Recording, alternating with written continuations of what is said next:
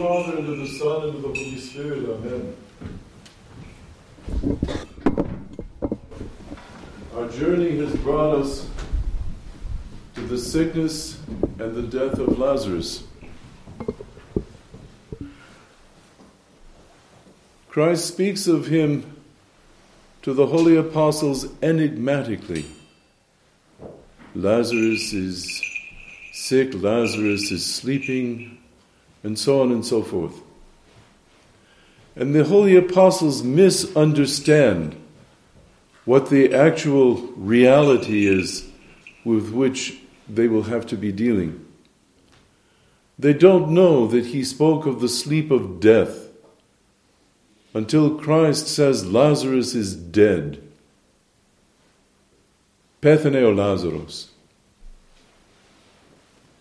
We know that Christ is speaking, yes, about Lazarus, this man who had sisters, who had an address, who lived in a house in a town called Bethany, and who was a friend of the Savior, and whose relics, apparently from the sternum, we have right here on the analogion in front of us. But he was also speaking about you and me and all mankind. Here is God who has created universes past our wildest speculation, about which we do not yet know anything. Here is God who has created man in his own image and likeness, standing before the phenomenon of human death. Death which does not ever occur in the abstract, but which is always the death of this one, of that one. Someone who is loved, someone who is hated, someone to whom the world was indifferent, but someone. And here is his friend. And God's friendship for Lazarus is not without its significance for you and me.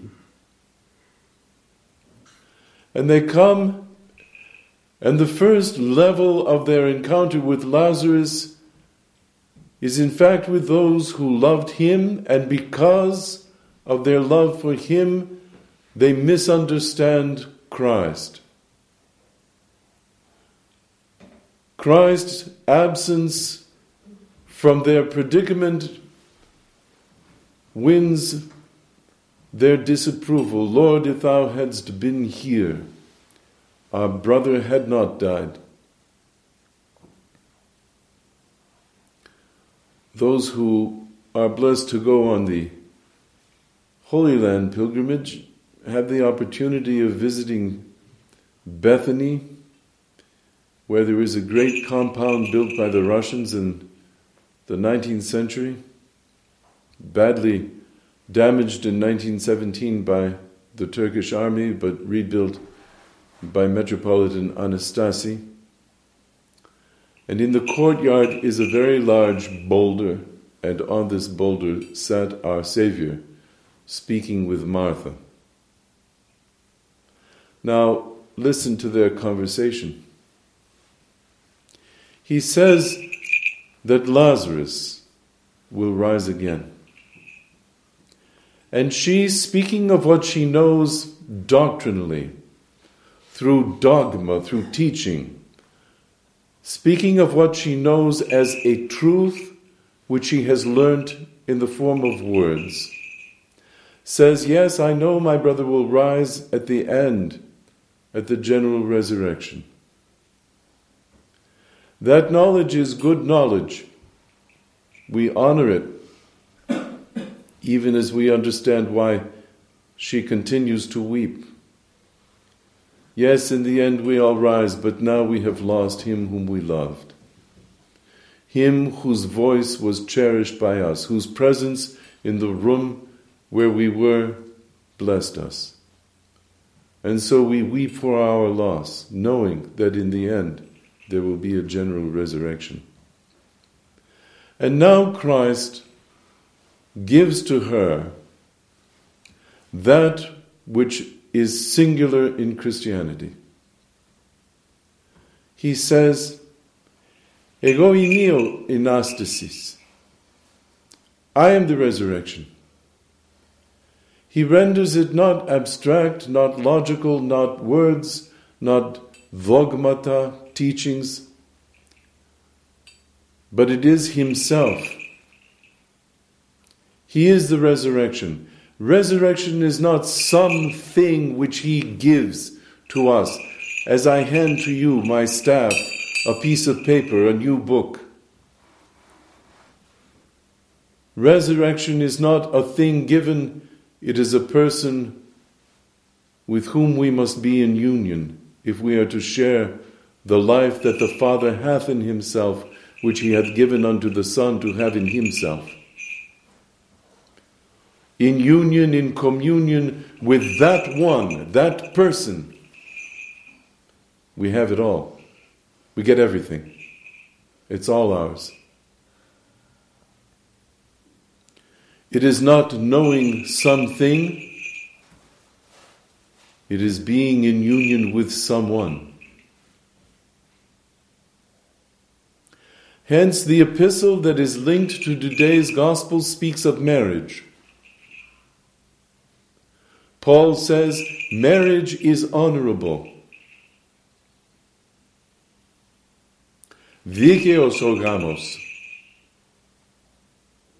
Because there we come the closest in human terms to that which is our eternal vocation, to be wedded in union with our Savior. And so this extraordinary conversation which occurred in the presence of a rock which still stands there goes on, and you know the rest of the story. Christ comes before the tomb, the grave. Tombs and graves were not part of the intended creation. Death was not part of paradise. And Christ, our Savior, stands before the tomb that is filled with the death, the stench of his friend. And we have the shortest sentence in Scripture. Edakrieo Jesus. Jesus wept. God beholds our mortality, all that within us which is dead, all that we will become as death, and God weeps. What kind of God do we have? Asks the person who does not know God, the heretic, the unbeliever, the whomever. And we say, a God who weeps for us because we die. We know how death provokes us, consciously and subconsciously. When we are sober and thinking soberly of such things, we are sickened. We work so hard, we build, we try, we make efforts, and will it all end in the grave as we resolve back into the earth from which we were taken? Such futility. But in today's event of the raising of Lazarus, the token of the general resurrection, as the hymns of the church say, in this we are absolutely convicted that our lives are anything but futile. Because the true aim and end of our life is not in some rotting grave, but in union with God, who is life. The Father hath life in himself, which he hath given unto the Son to have in himself. It is this life that is communicated to us. And as you know, Christ stands before the grave of Lazarus, the grave of all mankind, and he says, Lazarus, come forth. And he addresses him in the affectionate vocative, not Lazaros, Lazare. O my Lazarus, come forth. A friend calling to a friend. And Lazarus, as if he had been sitting in his living room, hearing a voice outside, gets up and goes out to meet his friend, who is God. He is already wrapped up in all of the bands that the Jews wrap around the cadavers of their dead. And Christ says, release him, loose him.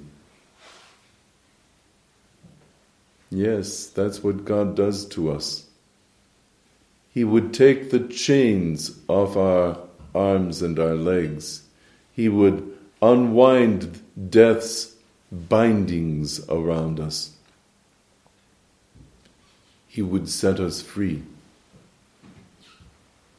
And as you know, he will eat at a great banquet that the sisters and the family and the friends of Lazarus give.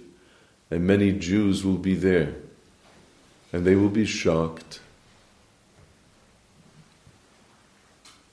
And we know how the raising of Lazarus leads to all of Holy Week and the crucifixion of our Savior, because nothing has terrorized the Jewish leadership more than this. Dostoevsky, in the Brothers Karamazov, in the chapter called The Grand Inquisitor, understands this day better than anyone understands it. The Grand Inquisitor in 16th century Spain is all for rules and regulation. He's for words. He's for constitutions written on paper. And he encounters Christ, the one who is life, who is salvation. Not the giver of those things, but he who is those things.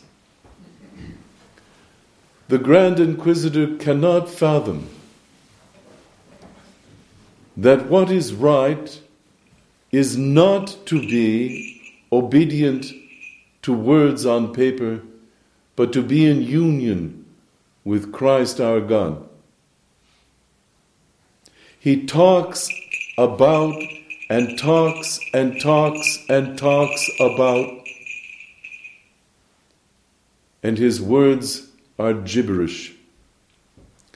Christ remains absolutely silent in the presence of the Grand Inquisitor's waterfall of words. He has nothing to say to that.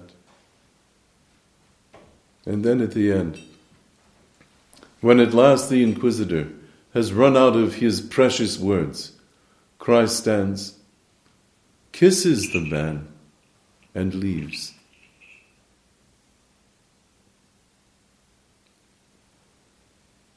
That a man writing in Russia in the 19th century could be so unfathomably right, so arrested by this gospel, and could so perfectly recreate the truth of that gospel in a novel, is nothing less than astonishing, but it is also a gauge of the seriousness and the integrity of the culture of that place and that time, with all its sinfulness, with all its defects, yet it could understand and utter such things.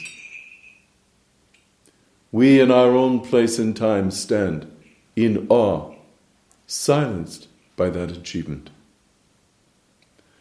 But it is ours to live out in our own personal lives the great wedding, the great marriage between God and man, spoken of in Paul's epistle this morning, and then given its full and blinding, radiant meaning in the resurrection of Lazarus, the token that comes before the resurrection of our Savior from death itself. Lazarus will die as the bishop of Larnaca in Cyprus, where he will be buried. But Christ will not die again. The difference between the two resurrections is very great and very clear.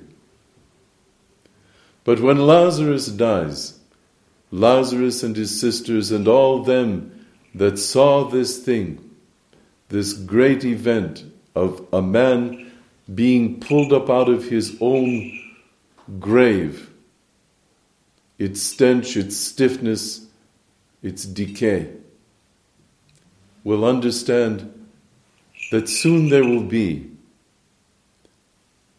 a moment when Lazarus will rise once and for all in Christ. Through his intercessions, he who tasted of death for 4 days, may we soberly walk through the rest of this journey to the Garden of Gethsemane, to the cross on Calvary, and finally to the empty tomb and its astounding news. The news itself is astounding. And the question will be, as it always is, just how will it astound you and me? Amen.